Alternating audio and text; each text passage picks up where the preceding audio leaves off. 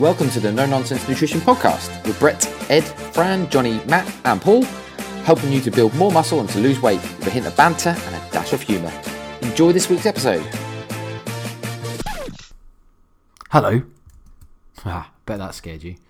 Today's going to be a slightly different episode than usual, in that it's going to be me. It's another solo episode, which I think we've only done once before. That might make some of you very happy, because what it does mean is that we won't have such a long intro, because I basically can't have a phone call with my friends who aren't here because I have no friends. Now, much like the last time I did a solo episode, I thought I'd take this opportunity to basically take it back to basics. Now, I'm not going to go over the same basics as I did last time, which was around the role of protein, carbs, fats, energy balance, and very much some of the true basics that we look for when we're trying to improve our health, manipulate our body composition.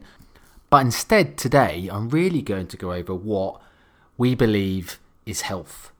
It's one of those topics that comes up regularly, especially when I'm speaking to people that don't have a huge interest in nutrition, when I'm speaking to friends, family, work colleagues, that type of thing, where they might ask what seem like illegitimate questions like, is this specific food healthy for me? Or should I be doing this activity? Is that healthy for me? So I think the place where we should probably start is, what actually is health?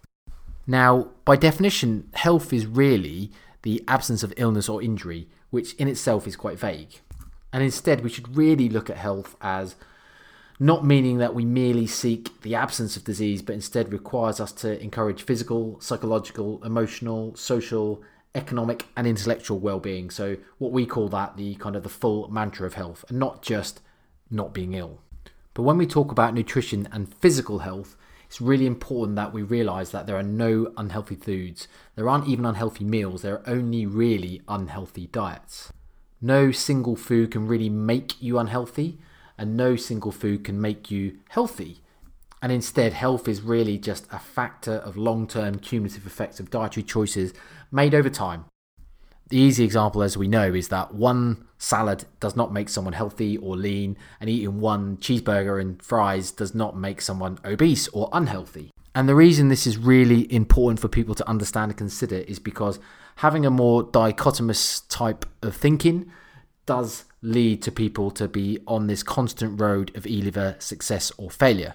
Whereas if people think of things as more of a scale, like a sliding scale, they're more likely to then just turn the dimmer switch down at periods where they need to, and then ramp it up again in periods where they're able to stick to a diet.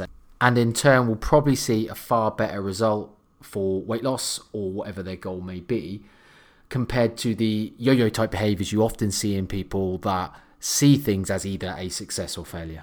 Now, when we're thinking about actual health, so again, looking back at this idea of absence of illness or disease, dietary adequacy is often actually very easy to achieve and is all that's really needed for physical health to be achieved. What I mean by that is it's relatively easy to achieve the recommended in nutritional intakes and recommended status for specific vitamins and minerals, especially if you live in the Western world, something we talked about in the podcast quite regularly. If you live in the Western world, are relatively wealthy, and I use the term relatively wealthy as in you can afford to buy your own food at your general supermarket.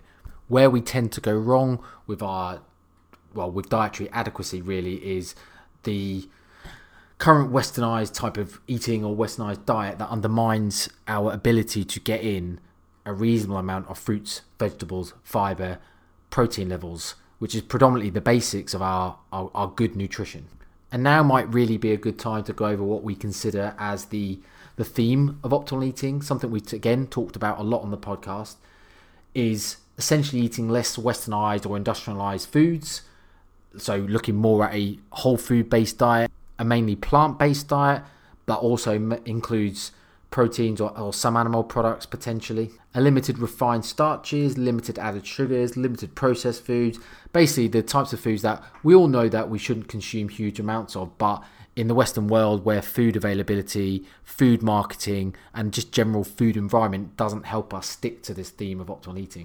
There are also likely some processed fats that we want to limit intake of, main ones being things like trans fats, But we really want to emphasise that whole grain foods with or without lean meats, fish, poultry and seafood, and all potentially consistent with kind of this idea of food as in real food, not too much and mostly plants.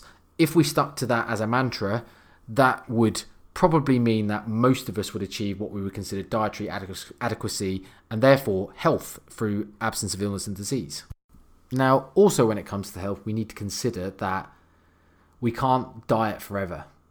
Now, weight loss might actually lead to improved physical health for a lot of people if they're already overweight, but weight regain can also lead to emotional, psychological, social and physical health reduction. So that can all have anti-effects to our health. Whatever our theme of eating is, it needs to be something that is maintainable. Now, that magical period that we call maintenance, it needs to be something that we can live with and essentially have or put into practice and have behaviours for the rest of our lives. Because as much as losing weight can often be seen by a lot of people as a success in the right context, constantly yo-yoing and then regaining weight and then losing weight and regaining weight takes a psychological toll and therefore affects our psychological element of health, which is just as important as our physical health, as is the rest of the facets. Even some what we might consider as healthy endeavours or healthy behaviours might turn out to actually be negative in terms of its health outcomes, because those healthy behaviours become obsessive or they cause anxiety. One example might be the overuse of exercise to try and help with things like body composition or just even general feelings of being fit and healthy. If you're over exercising and it becomes a negative emotion attached to that exercise, that then takes a healthy endeavour, turns it into something that is potentially unhealthy. Another example might be take someone that will only consume foods that they themselves consider healthy or a health food.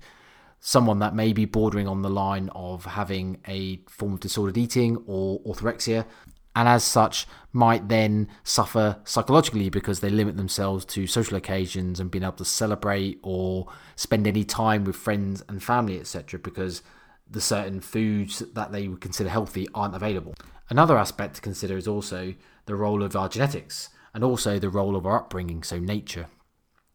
Both of those play a huge role in our health, something that often I think is overlooked. I mean, the genetics argument is certainly one that is worth considering because many people will find it easier to maintain a certain body composition or body weight than other people. So that then may allow them to have the kind of psychological freedom that someone that then has issues with their body weight and their body composition doesn't have, because they find it a lot more difficult to maintain what society and what even the kind of the elements of in air quotes diet culture imprints on us all, and that can lead to, again, negative psychological health. The positive aspect though is that even our lifestyle and our nurture, so the behaviours and habits that we embed in ourselves and we do through things like behaviour change over time, can actually alter our I suppose phenotype quite dramatically, and therefore allow us to maintain that lifestyle easier than maybe we used to be able to. Now, the theme of our optimal health also comes from inspiration of the Blue Zones. And for those that don't know or haven't listened to some of the other episodes of our podcast, the Blue Zones are called this because they are places around the world that have the highest number of centenarians. So the highest concentration, rather than number of centenarians. Now, these people in these Blue Zones that are living to over 100, and although nutrition obviously has a huge and important role to play in that, it's not all about nutrition. There's many other facets that we need to consider as to why these people are living long and fulfilling lives. Some of the trends we do see through them is that they all have good high levels of physical activity, have a close-knit community and kind of family-orientated values. They lots of sun exposure, live relatively stress-free lives, mostly are religious and have a sense of purpose and community, and they also live in low levels of pollution, so those living in big cities may not be quite so lucky.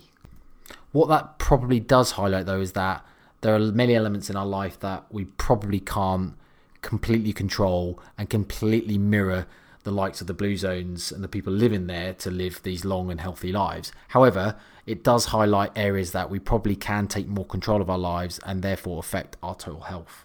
Some examples of that might be focusing on our sleep, making sure that we have a good sleep hygiene and we're not on our phones at night times, that we're not overhydrating, so we're waking up at the night time and peeing, we're not overstimulating our brains by playing computer games before we go to bed. Or it might be just making sure our bedroom environments are set up best for sleep, removing electronic devices from our rooms, making sure that we have blackout blinds or curtains and that our rooms are dark enough. Or it might be that we focus on reducing stress in our lives, that we include some form of meditation, or we include more social interaction or contact with people to make our lives lower stress or stress-free. For me, they are two of the most underrated things that we can do for our health: meditation and social time / building community or a sense of purpose. Now, I know I've kind of waffled, or I've kind of just had an opportunity to get some thoughts in my head out there of what I consider health, and that there's probably a lot more nuance to it than maybe you thought. I'm not sure how much value that I've given, but hopefully it's just an interesting thought experiment maybe to think about all of the different aspects that you can change or manipulate in your life to improve your overall health and well-being. And if you take anything away, that health is not just influenced by what you eat, and it's certainly not influenced by the one meal you eat. So next time you you look at a piece of food and you think about asking someone, is this porridge healthy for me? And instead maybe think about, will eating this porridge regularly improve my health instead of eating an alternative? I'm sure there's many other aspects of health that I've omitted to talk about or I've forgotten to mention. Reasonably interesting and at least mildly thought-provoking, or just got you in a bit of a thought experiment around health and what you can do to affect your health rather than just what you eat. Sorry to interrupt this episode, but we just wanted to let you know that we're currently accepting applications to work with any of our coaches to help you lose weight and get shredded, or build muscle and get jacked. If you want to know more, just head over to nncoaching.com/apply. No contract lengths, just evidence-based coaching to make sure you get the results you've always been after. Thanks for listening to the No Nonsense Nutrition Podcast. We'll speak to you all next week.